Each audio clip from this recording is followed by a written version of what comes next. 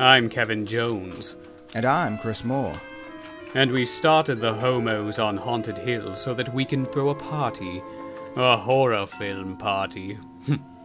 It'll be quite amusing. There'll be madmen and chainsaws and ghosts and perhaps even a few murders. You're all invited.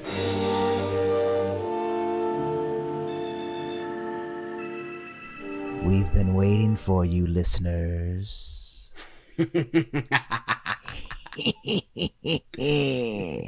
It's us, Miss Allardyce. What a name, by the way. That's a beautiful name.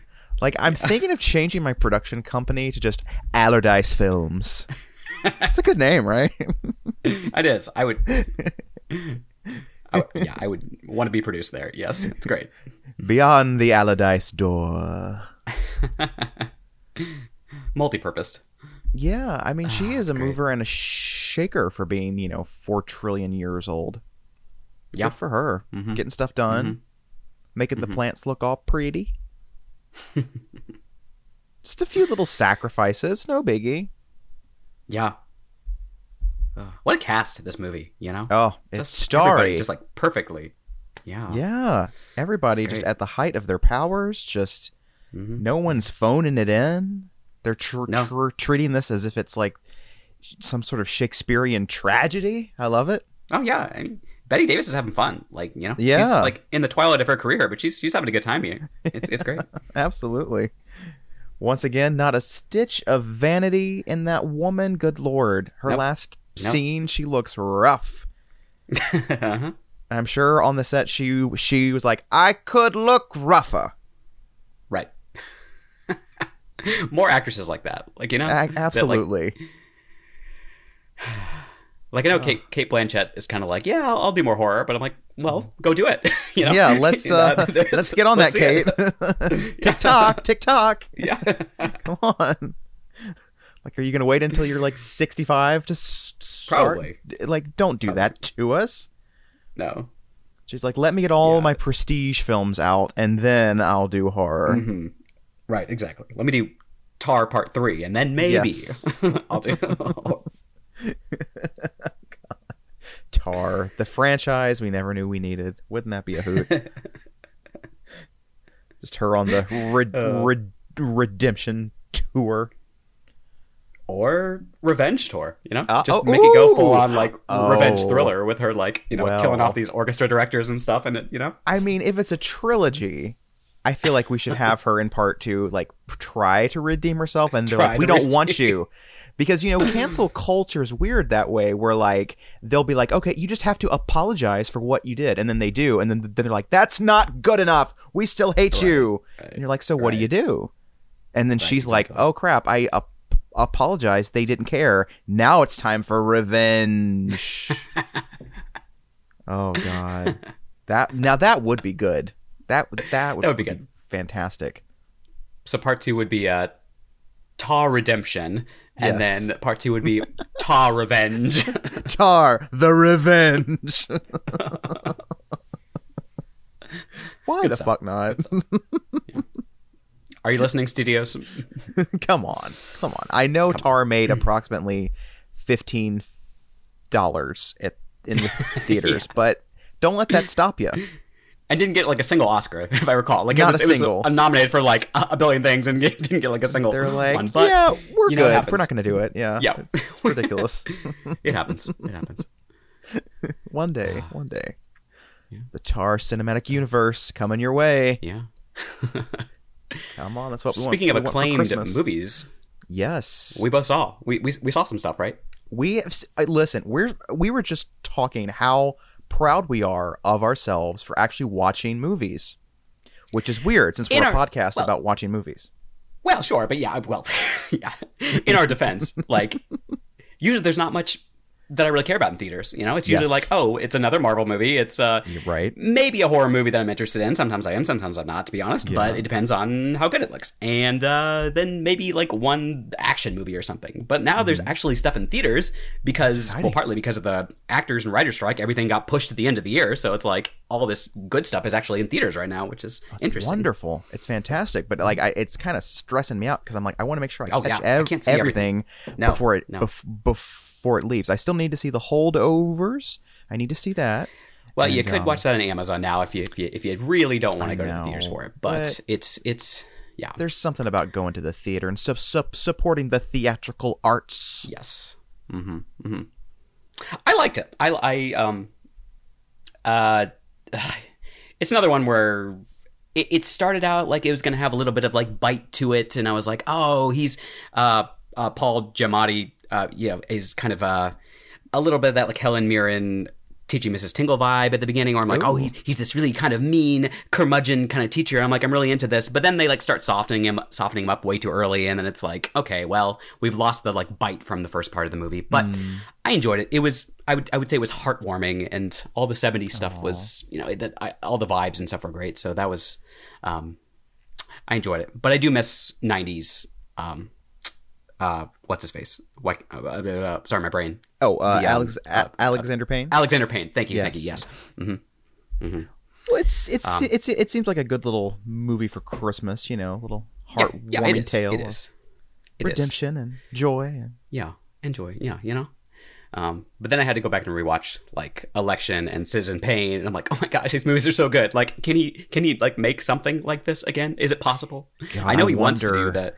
Man. Like they announced him to do that sequel to Election, but like then they asked him recently. He's like, "Well, I have like some other projects to do first." So I'm like, "Are you actually going to do this?" Oh man, that's what we want. Come on, Alexander, don't be a pain. I know, right? Come on. Don't be a pain. Shoo. Shoo. In the words of Citizen Ruth, "Fuck you." I love Citizen Ruth so much. Now that's a movie I don't think you could make today. There's just no, absolutely not. And it's a shame because it's brilliant and it's so funny. And oh my god, nobody comes out of that looking good. No. The subject matter is very timely, but yeah, it does kind of try to play things kind of like both ways, which you could get by with in the 90s when abortion was still legal everywhere. And, right, yeah. But now that it's not, it's like there's definitely some stuff that would not play as well today. Yeah. Oh, it's so funny, though. Oh my god. It's such a hoot. Mm-hmm. Where's that 4K, people? It's on my Christmas wish list. Or Blu-ray. Come on. Yeah. Come on, something. I skipped a step. Not even a Blu-ray. Good lord. Yeah. Well, I'll take the 4K. Yeah. just skip the Blu-ray. We'll go right to 4K. So many good movies. We saw May December, of course. May December. Yes. Fascinating. Gripping film. Just gripping. Oh my god. The performances. I went in. I didn't really know what to expect. One of those movies where I'm like, I see the poster and I'm like, well, this looks like it could be like kind of a psychological thriller thing or like some kind of campy Death Becomes Her slapstick kind of thing. And I'm like, I have no idea what to expect from this movie. And I'd read some reviews that are like, the campiest movie I've ever seen. And I'm like, there is camp in this movie, but there's also a lot of other things going on in this movie. Yeah, I'm so confused why people are labeling it as like this really campy movie. I have a theory because this movie is a melodrama. I mean, that's like the one thing I could probably categorize it as the most. Right. And I don't think people know how to read melodrama anymore. They just automatically say, it's melodrama, it must be camp. I'm like, that's not how it works, really. Yes. Like, because this movie, it makes you feel a lot of things, and I think people get uncomfortable when they feel a lot of things, and so they just say, oh, it must be camp. And it kind of bugs me. I think you're right. I think it's a combination of that with the fact that like we don't really have like dark comedies anymore. So like when they see something that's even like remotely campy, they're like, "Oh my god, that's the campiest thing I've ever seen." And I'm like, but like go back and look at like all these movies from the 90s and 2000s, the 80s, and it's just there's far like campier movies and absolutely. But the stuff that I found campy, I mean, whatever the hell Natalie Portman's character is doing this whole movie, I don't know. I just love, like, it's not really spoilers, but like at the end, once you kind of see the movie that she's working on, it's like, all this for that? Like, what is, really? Exactly. Like, her character is off, like, living her own weird Hollywood satire plot thing throughout the whole movie. And then the family unit though is just depressing. Oh as my fuck. god! And the kids in this are so great because like they don't have a lot to say, but just the way they interact with one another and their parents, like it tells a whole story just from their own reactions and their facial expressions and how they carry themselves. Like it's just not it seems like a very strange family to live in. Yeah, absolutely. And like Charles Melton, I mean, it's a good performance. The character is just like he's wonderful in this. The more you learn about this character, the more like depressing it is. God. Like again, I don't want to spoil too much, but it's just like, oh my gosh! Like by the end of it, I was like, wow. Like oh boy, that was a journey. Jesus. Yeah. And there's a big scene between him and Julianne Moore towards the end in their bedroom, and I didn't realize that it was taken almost verbatim from an interview with Mary Kay Letourneau, where she's like, "Who started this? Who instigated it? Who?"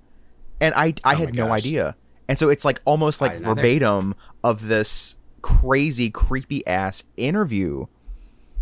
And oh my god, it's so disturbing. It's so creepy and sad, and but you know that said, there are moments that are very funny. I mean, within the first probably 2 minutes of the movie, there's this scene where Julianne Moore is just in the kitchen and she just opens up a fridge with this dramatic piano music, and then just goes, "I don't think we have enough hot dogs."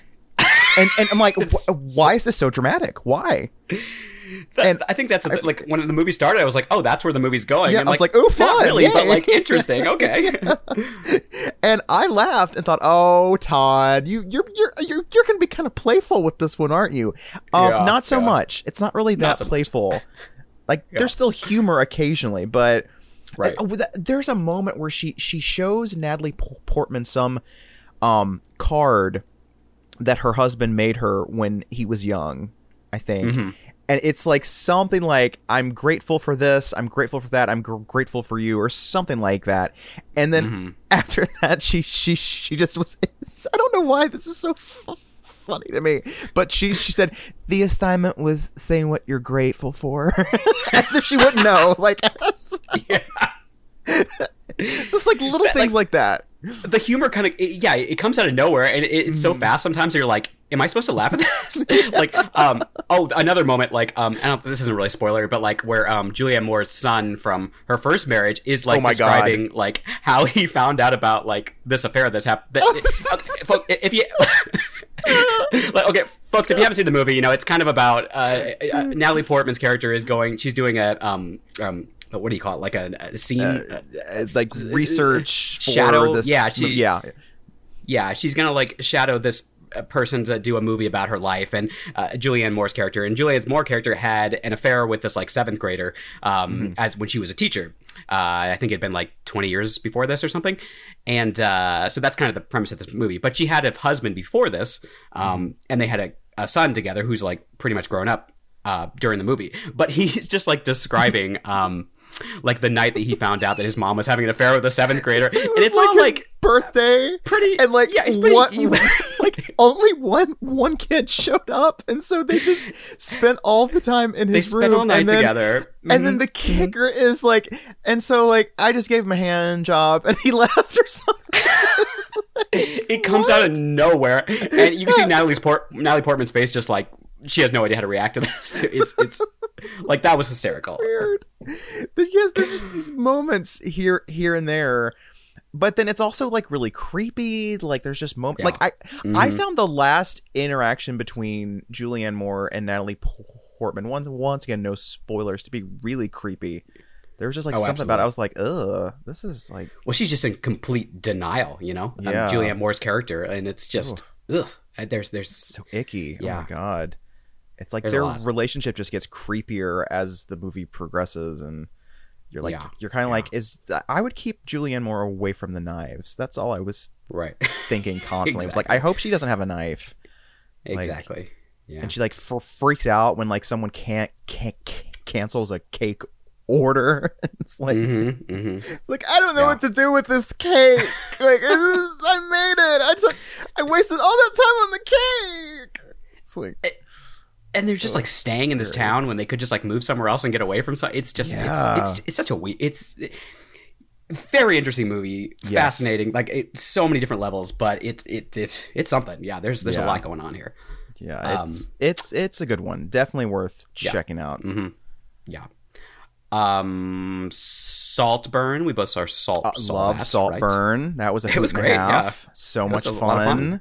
Yeah. It was sexy and seductive and dangerous. Mm-hmm. Mm-hmm. Yeah. There are like 3 or 4 very specific moments. They're clearly just there to be like, sensationalistic. Absolutely. Sensationalistic and stuff, but like that's fine. Like, yeah, I was there for it, so Why not? It was great. I am good with that. Yeah, it's great performances, very funny. I love seeing Carey Mulligan in a very odd role with a big red fright wig. I thought that was a fun choice. Right. And Rosamund Pike is hysterical. I love it. Yeah, right. Yeah, I've seen some people that are like, well, this movie doesn't have anything to say. And I'm like, but she already made like a statement movie, with the Promising Young Woman. This one to me was just like, let's just have fun and make some weird gothic, it's goofy and a little trashy. And what's wrong with that?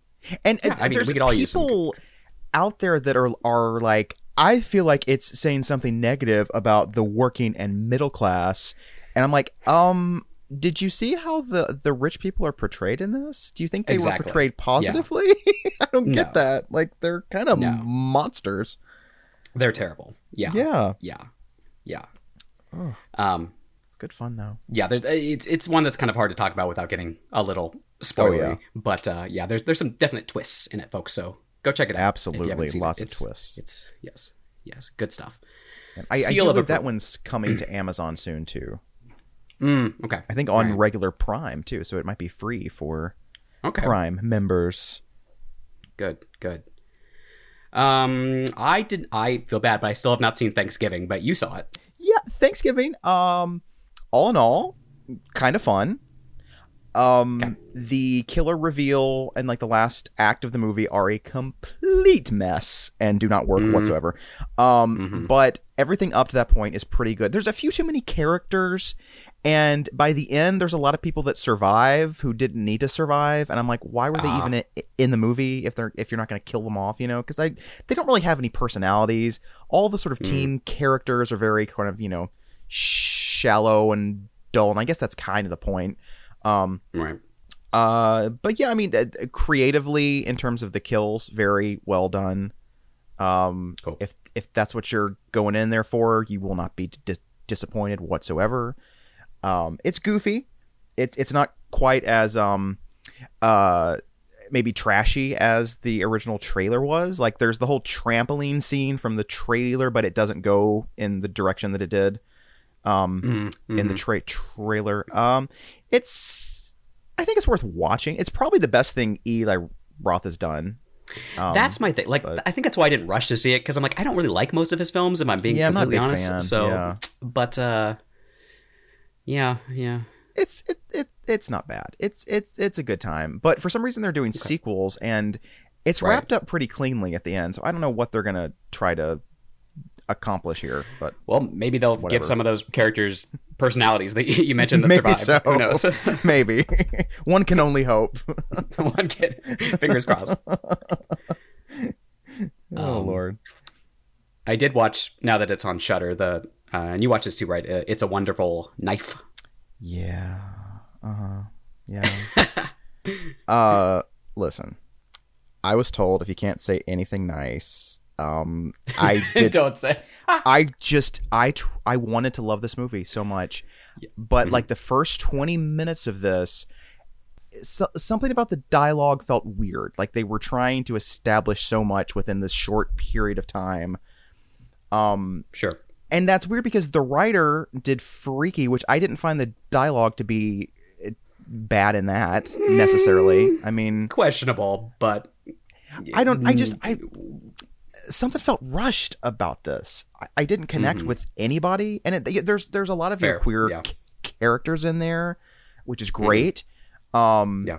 I liked Justin Long's teeth. They stole the show. What was going on with this character? Yeah, I don't know. Very, and all the, again, I don't want to spoil things for you folks, but like the magic stuff that causes this to happen is so odd.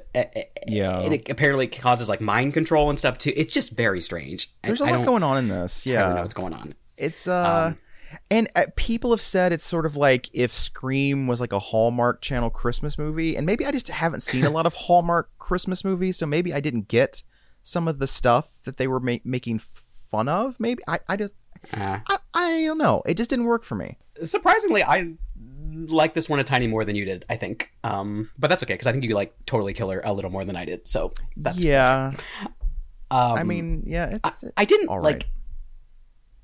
I wouldn't say I like this movie, but the premise is very similar to an episode of Buffy the Vampire Slayer, so maybe that's why partly I like it. Like, there's an episode where this character makes a wish that, like, what if Buffy had never come to town, and what would the world be like? And then, like, that's kind of what happens, and the wish comes true, and this, like, villain who had been kind of lurking in the background ends up becoming, like, the ruler of the town, and it's pretty much the same plot. So I wouldn't be surprised if that was, like, I know this is based on It's a Wonderful Knife, but I also know Michael Kennedy is like a Scream Buffy kind of person, so like I wouldn't be surprised if that was like, you know, one of the inspirations for that. But I agree the dialogue is not good. Like it is I think the kills are often way too fast. Like there's no build up. It's just kind of like bam, damn, dead. Not a lot of memorable scenes in general, which is kind of my problem with I think both of these movies this year with like Totally Killer and this, like they're just blurs in my mind. Right. Like they happened, I watched them, but like I don't remember specific moments, and I feel like if movies are a series of moments, like I think that's kind of a problem. You know, if I can't remember like I mean, I think things, the problem that both of them have is that I don't really know if they commit to either the comedy or the horror enough to really make an impact. I did find one line in this very funny, and it came from Catherine Isabel. Oh, she's the best character, absolutely, and she gets literally nothing to do. But exactly. Which is a shame because I was so excited to see her. And there's a line where the lead character gets like a tracksuit for Christmas, and she's like, "My brother gets a car, and I get this lesbian tracksuit." And Catherine Isabel just goes, "Hey, we don't wear that. We would never wear that." It's a funny bit. Yeah. It feels like we kind of reached a point of diminishing returns with these slasher comedies, but maybe one will surprise me at some point. But it just feels like we got The Final Girls back in like 2015, which is like almost a decade ago at this point, which is crazy. Oh god! And then Happy Death Day I liked was pretty good in like 2017. Tragedy Girls was decent.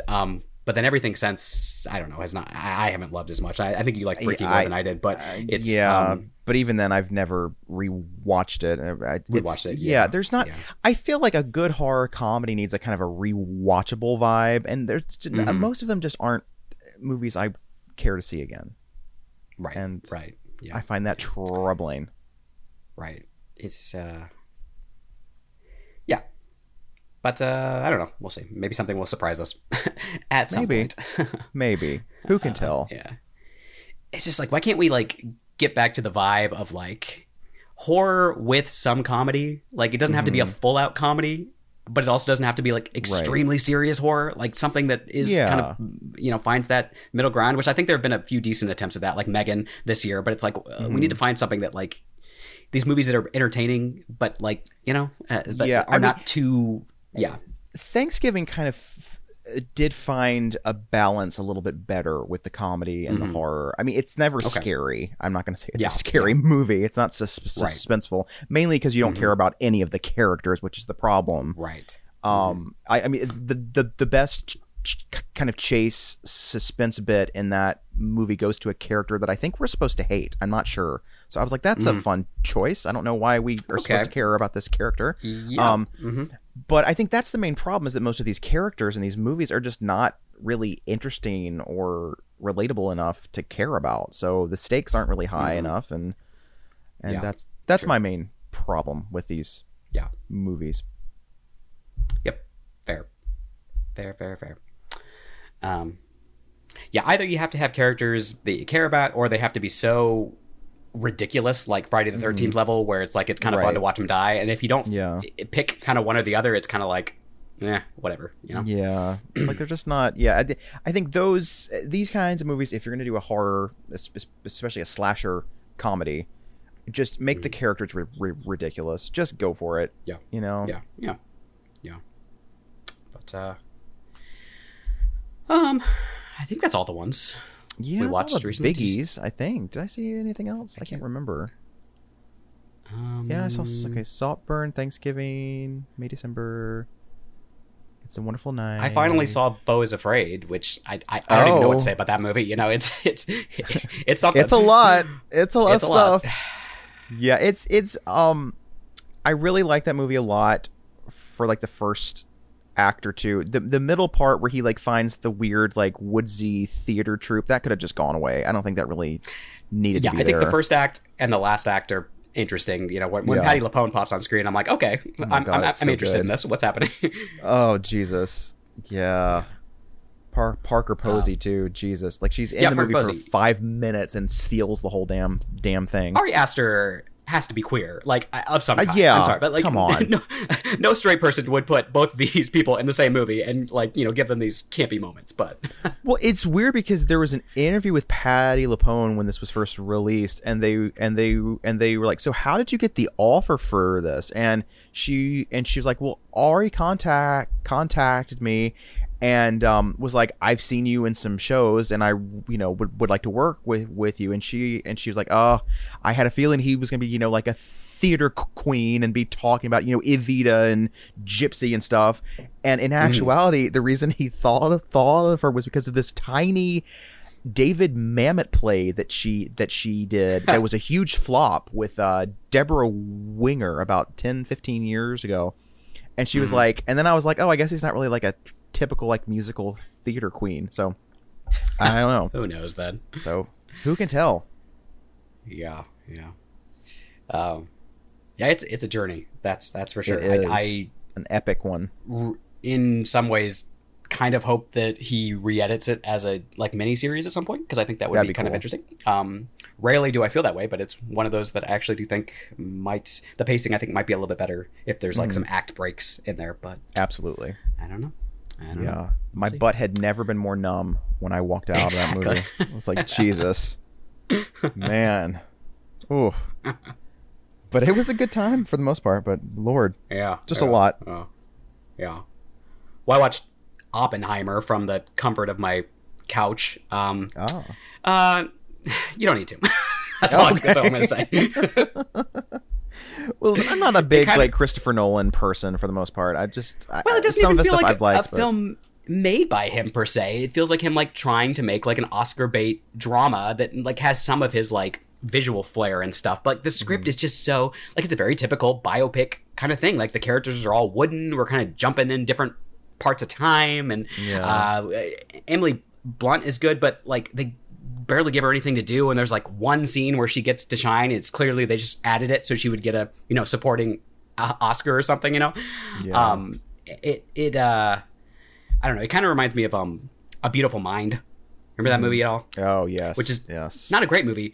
In fact, I don't really even like it. However, it had its moment, and then nobody watches it like 20 years later, and that kind of is what this movie reminded me of. Like, I think it's probably going to win like Best Picture and stuff, but like, is anybody going to be talking about it in 20 years?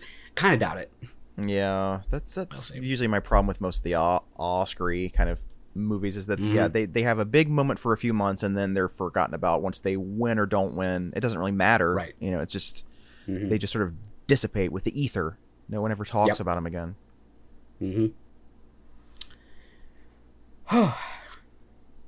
What a collection of thoughts, folks. Yes. I bet you didn't expect that from this week. No, look at us with our fresh movie takes. And then we jump back like 50 years to Burnt Offerings. But let's talk about a real classic. An aged little trifle we call Burnt Offerings. Burnt to perfection here. Oh, so crispy, so delicious. Man, burn them up real good. Right. we were going to cover this last week when it was still November, but I was not up to it. I did watch it last week. I did not take any notes, so I've forgotten like everything, but that's okay. Same. So here we are. Buckle in, fuckers. Yeah. It's going to be bumpy. It's going to be a bumpy ride here. But this is a 1976 supernatural horror film, of course, directed by Dan Curtis, who's mostly known for Dark Shadows. Yes. And The Night Stalker and The Night Strangler and Trilogy of Terror. Yeah. Oh, yeah. Ever heard of it, folks? Classic. Ever heard of it? Yes. Also starring Miss Karen Black in 4 different roles. Mm-hmm. My favorite is the little tiki doll one. Oh, I mean, you can't think of that without that little doll, that little fucker. Of course. It's just, you know. God. Creepy little bitch. Oh, I hate that thing. He's so scary. It's true. It's true. This was written by Dan Curtis and William F. Nolan, who's mostly a novelist. He wrote a bunch of TV movies and TV shows as well. This is based on a novel by Robert Marasco titled Burnt Offerings. Wait, what? No. How? I know. Oh, why did they change the name? Why? Actually, it's a really good book. It's a great book. I did actually read the book back in middle school, high school. Uh-huh. It's good read. Good. Let's see. Not much development-wise here, but that's okay. So, in 1969, it was announced that a project named Burnt Offerings would be directed by Bob Fosse from a screenplay by Robert Marasco. Although it never materialized. I know. What would that have been like? What the fuck? Interesting. So he'd like just done what, like Sweet Charity? Was that it? Mm-hmm. I think, yeah. Oh, shit. Fascinating. Huh. Wow. What a different movie that would be. Right. So the screenplay was sitting there for a while, and a movie never materialized, but Marasco actually made the screenplay into a novel, which is interesting, because that's kind of the opposite of what usually happens. Yeah.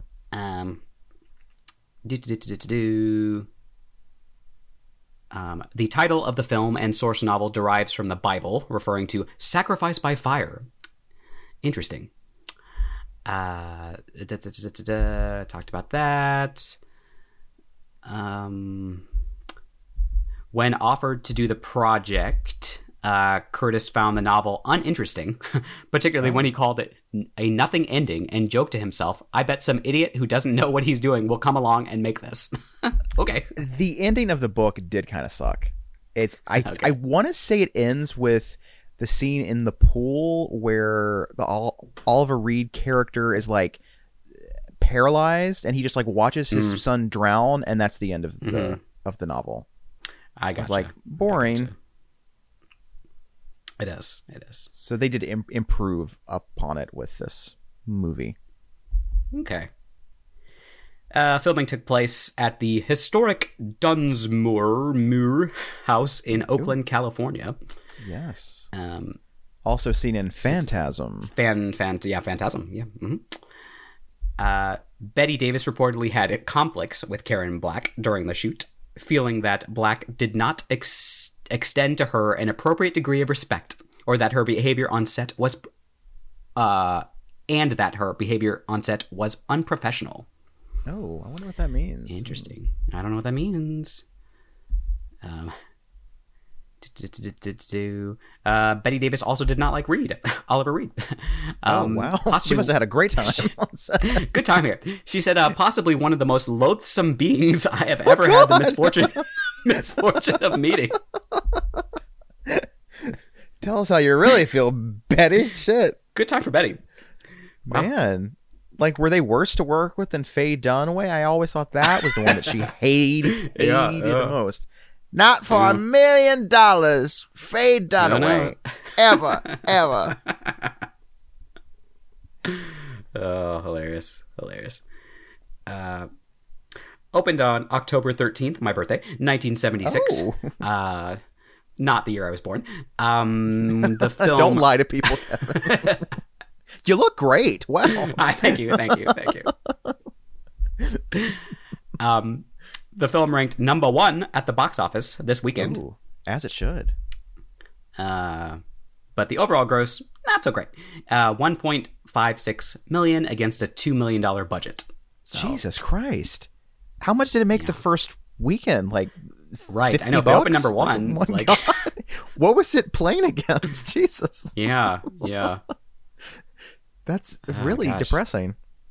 Interesting. Let's see what Ebbs said here. He says, it's a mystery, all right. Burnt Offering just persists until it occurs to us that the characters are the only ones in the theater who don't know what's going to happen next. The horror is expressed through sudden murderous impulses, a premise which might have been interesting if director Dan Curtis hadn't relied strictly on formula treatment. Okay, Ebbs. Well, once again, you made Beyond the Valley of the Dolls, but yes, continue. That film is anything but formulaic, that's for sure. That's true. It's surprising. I don't think we need to hear from any more critics. No, fuck all you. Who needs them? Yeah. You're all dead now anyway, I'm sure. Yeah, this is true. And this is the movie that killed you. I mean, maybe. I don't see Siskel on here, but I'm sure he did not like The Child in Jeopardy. Yeah, he's like, I enjoyed the film until those bricks hit the child in the head at the end, and that was too much. Okay, what's going on?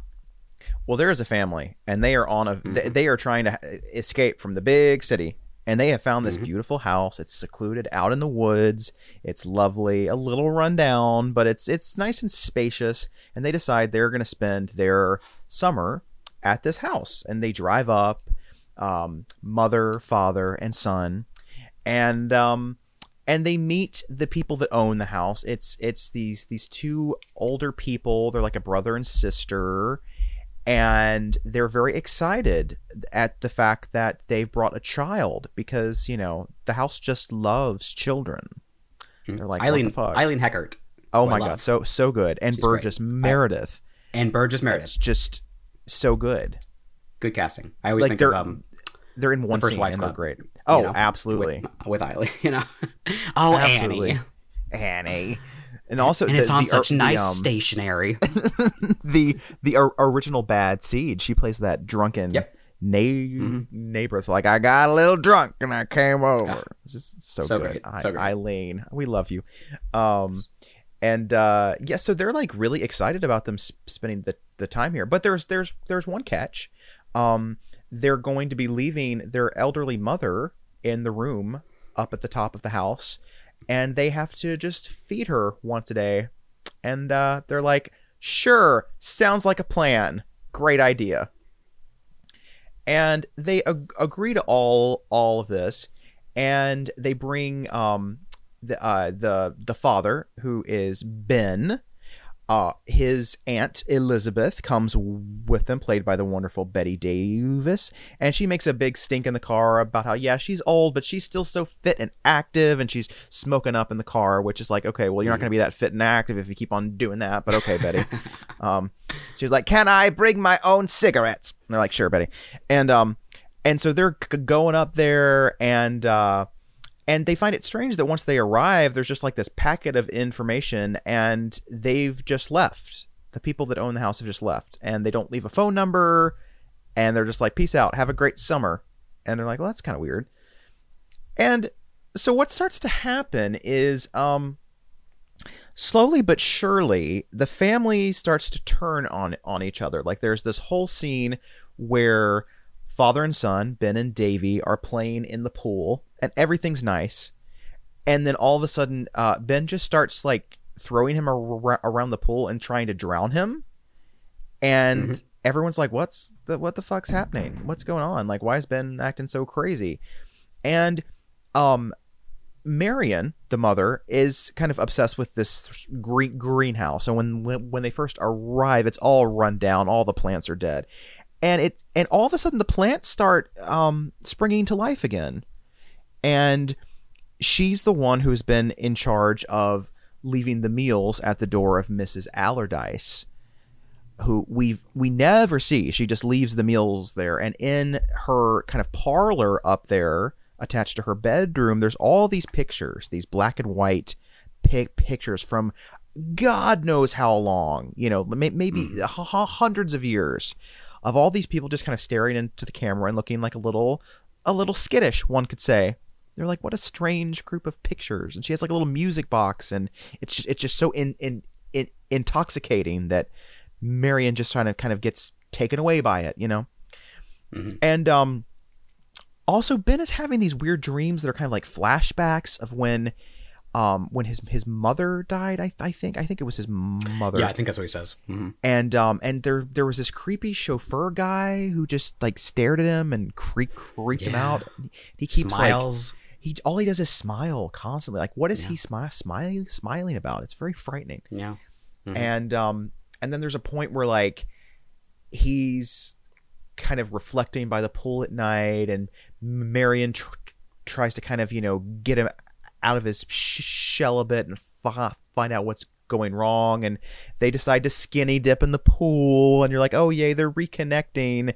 And then Marion's kind of like, yeah, not really into this so much, and she decides to leave, and he like kind of pins her down on the ground and like is, I guess, about to like rape her or something, and she sees the light on in Mrs. Allardyce's room, and she's like, not here, not now, no Ben, no. And he's all like, oh, why, Marion, why don't you want to have sex with me? I'm Oliver Reed, and yet things are getting stranger by the minute, because Aunt Elizabeth is getting weaker, and as she said at the beginning, she's a very, very strong for her age. And she's starting to get a little winded as she walks up the stairs. And at one point, she's like trying to go up and talk to Mrs. Allardyce. And Marion shows up and is like, no, you cannot see her. And Elizabeth is like, but we're both old ladies. Why can't I talk to her? And she's like, you just can't. And Elizabeth starts to take to the bed a lot. And she's like wasting away.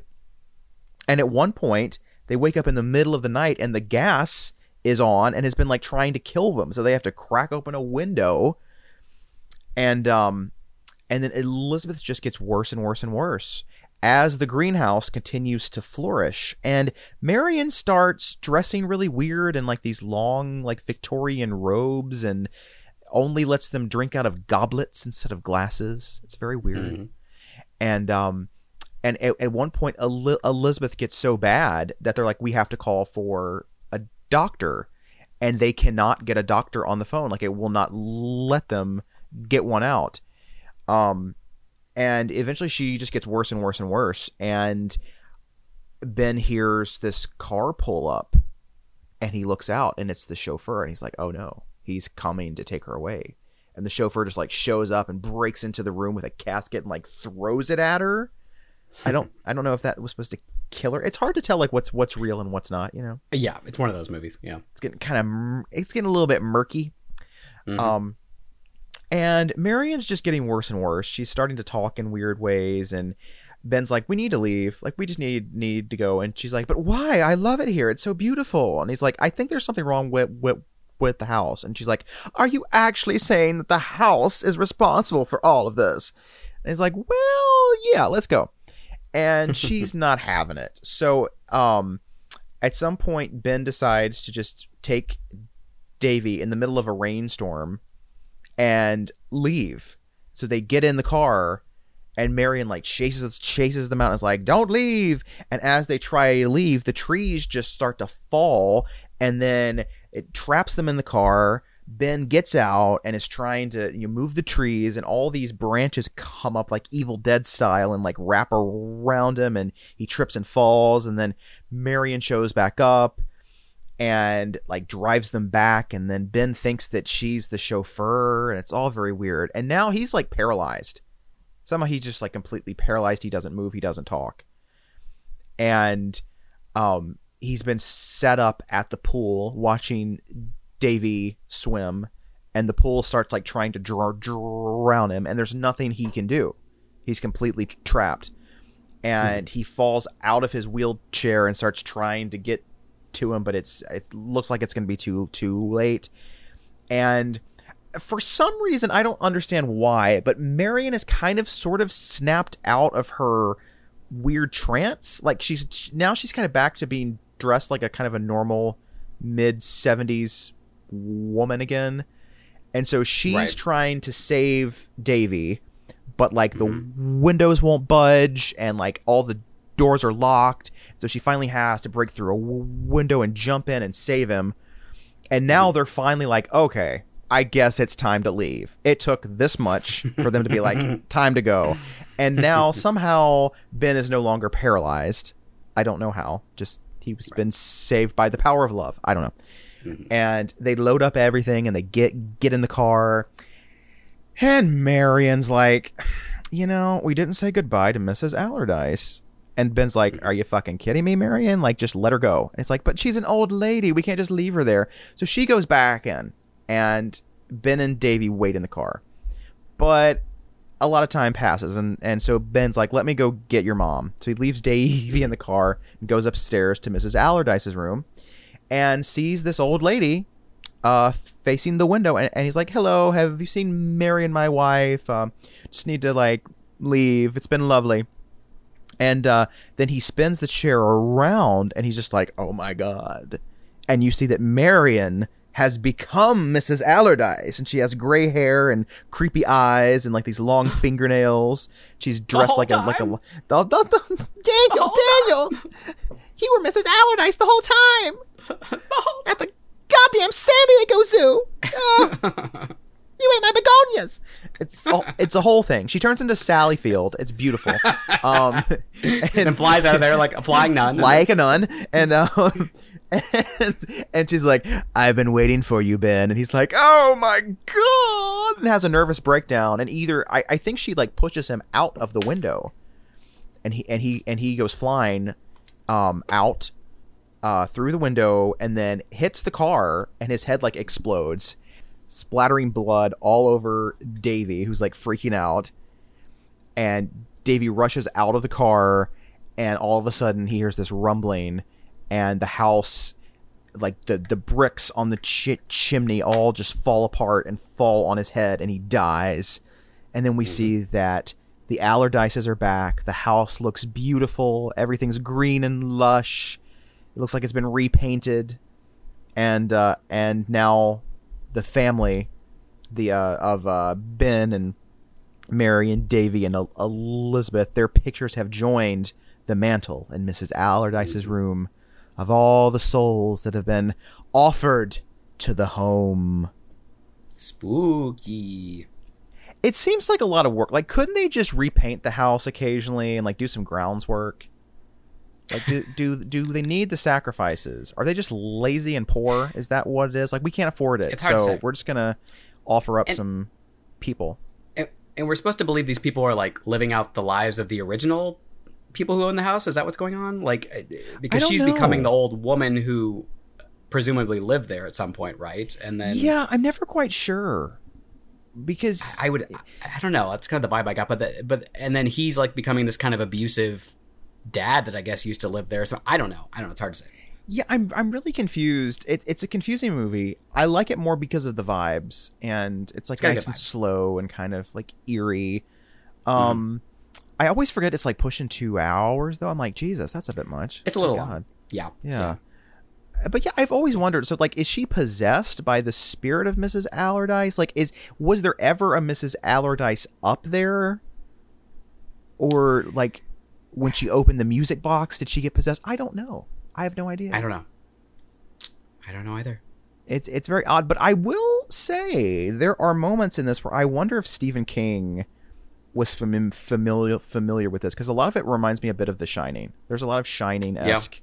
Elements. You have the dad who is kind of losing his mind and possibly going to turn homicidal, and you have all these weird ghosts, and how like the house kind of feeds off of the trauma and the terror, kind of like the hotel in The Shining. I don't know. There's a few little things there that seem reminiscent. Yeah. When was the 1977 The Shining came out, the novel anyway. So yeah, it was kind of around the time. I wonder. Who knows? I'm just saying. It's curious. I'm not saying. I'm just saying. It's interesting. Has anyone talked to Steve about this? Yeah. Is he familiar with Burnt Offerings? I'm sure he is. I'm sure but he'd it's watch a it and good say it was movie. the best horror movie ever made. Like every fucking horror movie you every watch. movie, yeah. Oh my god, Steve! Like your quote used to mean a lot, but at this point, it's like, come on. Like the best adaptation of my work, and it's like Dreamcatcher. I'm like, no, don't do that, Steve. Like he has outright said he's never seen a bad horror movie, so like maybe going to him is not like going to be the the best. Really, I've seen a few, Steve. I've seen quite a few. I mean, I've seen a couple. They'll remain nameless, but like just in this past month, I've seen some. Like I don't think you're trying hard enough, Steve. But then again, like doesn't he like write all day long? Like he doesn't have time to watch that much, so he's probably only seen like 200 or so. Yeah, he's seen the good ones. Yeah. And Boogeyman, of course. And Boogeyman, of course, yes. Of course. His favorite. Like, I wrote a story called Boogeyman, but this one deserves the title more than mine. It's quite a step up. 2005. That Is there any other? Come on. They all pale in comparison. That Barry Watkins from Seventh Heaven, It's Barry Watson. Okay. Now, What? I'm going to need you to Watkinson? do not. You need to get it right. My long-haired dreamboat from 4th grade. Oh my god, he was so dreamy. Jesus. I was like, being with you would be like 7th heaven, Barry. Oh. 7th heaven. When I see their smiling faces shining back at me. I smoked pot once. It's a whole season arc now. Dripping with drama. Catherine Hicks, how dare you? How dare you? Gosh. Yeah. God, that was a good show. Oh my god. It was a show. There was like the best one is when like she's talking to some kids that are like giving one of her kids a hard time, and she starts to throw gang signs. She's like, "Don't mess with me. I'm Annie." This is so bad. She deserves all the awards for that show just for keeping a straight face. That's got to be tough. That's got to be really difficult. Well, if she could do it when a little tiny doll is like freaking out in her arms, I think she could handle anything, What a fucking artist she is. Yeah. Jesus. How does she do it? Talk to me. I'll throw you in the fire. Oh. You fucking bitch. Iconic. It's a good movie. Great time. This movie needs a killer doll. I think they could have done that. Like one of those like antique porcelain dolls could have come to life at some point. Yeah. Mm-hmm. That would have been fun. Little Annabelle, but she actually does something this time. Yeah. She didn't just sit there. No, she's so lazy. God, she gets everything to do the work for her. She's like, demons, just take care of my work. I'm gonna just sit here. I'm good. Right, exactly. Yeah. Fucking Annabelle. Mm-hmm. God. Useless horror icon Annabelle. She just does nothing. She just do anything, She doesn't do anything. No. God. Oh. Good times. Yeah, that's Burnt Offerings. That's Burnt Offerings. There's a lot going on here. It's got a good mood. And yet not so much. Yeah, there's there's a lot going on. So much happening, yet nothing. And I love the way it's shot. It's like you start to think you might be going blind because it's so blurry and like gauzy. Mm-hmm. And it's like very soft focusy, and it's kind of like shot like a European sexploitation movie, which I like. It's very arty. Mm-hmm. Yeah. And the music, Robert Colbert, who did the music, I think for Trilogy of Terror as well, is very on point. It's got a nice little melodic sort of nursery rhyme at times, and then it gets really rough and gruff with all this exciting dramatic music, and it's very creepy. It's a creepy little score. Mm-hmm. Yes, does a lot to make an impression. Yep, very appropriate. Yes. It gave me the willies. This movie always reminds me of Rosie O'Donnell. Why? Because I promise there is an actual story here. Because she talks about how I think it was on her talk show. I called it once, like years ago, and some guest was on there promoting a horror film, and she's like, I don't watch horror movies because they scare me, because I saw this movie called Burnt Offerings on TV when I was a kid. And she was like, and the chauffeur, oh my God, so scary. And Betty Davis was in the bed and she was contorted. I was like, I am too scared. So that's the movie that just threw her over the edge. She'll never watch another scary movie ever again because of this one. Wow. Yeah. Well, you know, she did some good work, so maybe it did its job. Like, maybe she would have. Who knows what kind of person she would have turned into? I don't know. Yeah, who knows? I like to think that the movies that traumatized us when we were kids helped us in some way. You know, it turned us into the people we became eventually. Mm-hmm. Yep. I'm not a psychiatrist, but that's what I think is. I mean, what happens. I do play one on TV, but I did until it was canceled. COVID, man. Ugh. Yeah. Gosh, it's a shame. My name is Nancy, and I'm here to study dreams. On figure out what makes people tick in their dreams. Okay, now I'm kind of becoming Chloe Starling. Well, I came here, Dr. Lecter, to study you and the lambs, they're screaming. The lambs. Dr. Lecter. He said, I can smell your cunt. I can smell your cunt. I myself could not. I'd like to see Great what she would performances, all of do them. at the Allardyce Manor. She'd probably solve the mystery in like 2 seconds because, you know, she's like one of the few cops who can actually like do anything in these movies. I mean, it wouldn't take much. You just kind of like break down the door and be like, Mrs. Allardyce, you're not even in here. I got to get out of here. Right. I think this is a possession scheme. I got to get out. They're trying to possess me. Possession pyramid scheme. They're going to get me. I mean, it is like kind of an interesting commentary on like timeshares and stuff, right? I mean, because they're like paying this ridiculously small amount of money, and also they're like, you know, he's supposed to be a teacher. At least that's what I remember from the book. So of course he makes like $5 a week, you know, right? As most teachers do. Unfortunately, so yes, it's like. And so I think they live in like a little tiny cramped New York apartment. At least that's what I remember from the book as well. So, and there's this idea that like Marion is really coming to life in this house. Like she feels like all of a sudden they have this great life and she's playing house and it's very exciting and she doesn't want to leave. She doesn't want to go back to that cramped, you know, poor person apartment. You know, she wants this lavish lifestyle, and maybe it's saying something about like, you know, that the need for this kind of extravagance and how it drives you crazy. I don't know. Could be. Maybe. I don't know.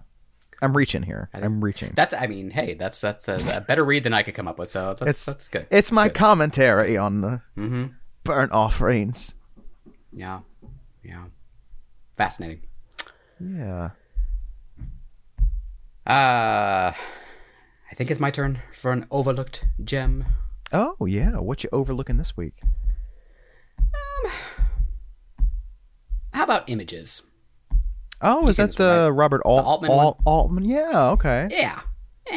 You know, also kind of surreal, and who knows what's going on in the movie? I don't know. But you got Susanna York here. Her character is suffering from schizophrenia. And she's haunted by hallucinations of apparitions. Her husband has his mind on other things, while her mental state is slowly deteriorating. She is unable to define whether the people around her, like visitors to her house, are real or imaginary. So it's another one of those movies where it's like, is the girl going crazy or not? And nobody believes her, of course, because nobody believes women ever. So it's you know, one of those. It's just simple female hysteria. That's what it is. Yes. Rosemary's Baby adjacent, you know, is nobody believes you, or they're actively working against you. You don't know. But you root for her because she's clearly going through some stuff here, and it's another one of those movies where it's like, is this really happening or not happening, and kind of left up to the viewer to decide. It's been like a decade since I've seen it, folks. Sorry, I can't give you more details, but I liked it at the time, so there you go. I feel like that's all you really need. It gives you a nice, you know.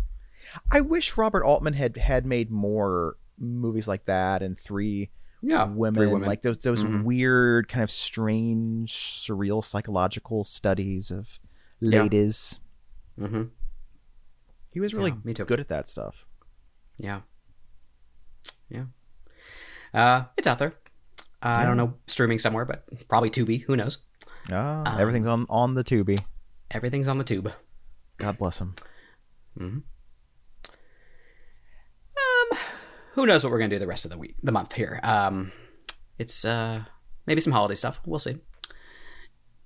And you can follow us if you want. Instagram, Homos on Haunted Hill. Facebook and Twitter, HOHH Podcast. You can leave us a review in iTunes if you want. If you're nasty. Mm-hmm. Be nasty. Be nasty. Be nasty. I mean, don't be nasty to us, please. But No. Yeah. That doesn't sound right. Yeah. I meant like the good kind of nasty. Yeah, like body. Yeah. You know, be like, yeah. Yeah. Be brashy. Be brash and yeah. Those homos on Haunted Hills are the cat's meow. You know, you're right. That's great. They're just marvelous. They always just have the top drawer kind of commentary. You know, if you want to write that, we're fine with that. That's great. Tis the season to be brashy and body. Brash and body. Yeah. Yeah. Mm-hmm.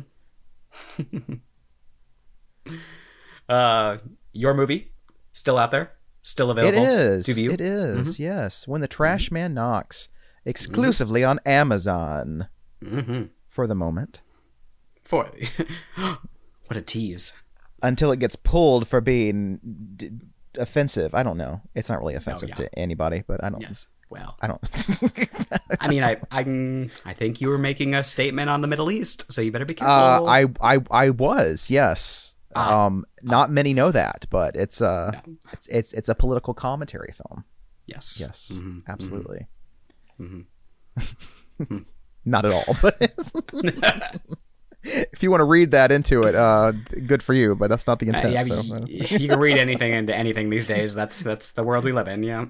The way she held her cup in that one close-up was clearly a sign that he was saying this about the women's suffrage movement. Like what? No. What are you talking about? Like that? How did you get that? Yeah, I don't understand. But okay, cool. Yeah. Yeah, I don't have much to say about the Scream stuff. You know, the stuff happened. It's a shame. Yeah. There's a lot of drama, and it's unfortunate. Is Neve Campbell going to come back? I doubt it, but they're trying to get her back. Yeah. We'll see. I don't. It just seems like, on all accounts, like there were no conversations had, just these sort of brash decisions, and it's unfortunate. Yeah, it's a bit of a shit show. I don't think it's going to recover from this. It's just there's a lot of bad blood. I think the best thing that could happen is if it switched studios at this point. Just give it to someone else. Probably. Ugh. Yeah. Ugh.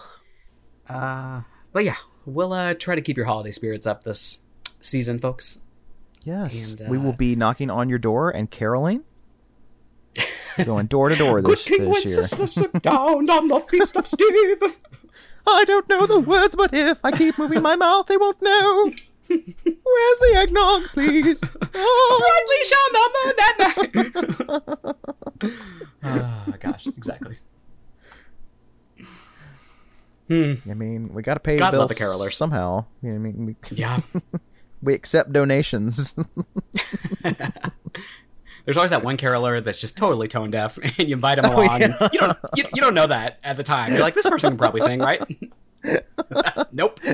They have a smile and a can-do attitude. How bad could they be? Oh, turns out pretty bad. Why are all those dogs barking? Like what's happening? You have a voice the for madness. Yeah, I don't know. Leave it to the professionals, you know? Yes. Oh, man. Okay, well, that's all, folks. Happy holidays Peace and out. such. Yes. Yeah. Bye. Bye.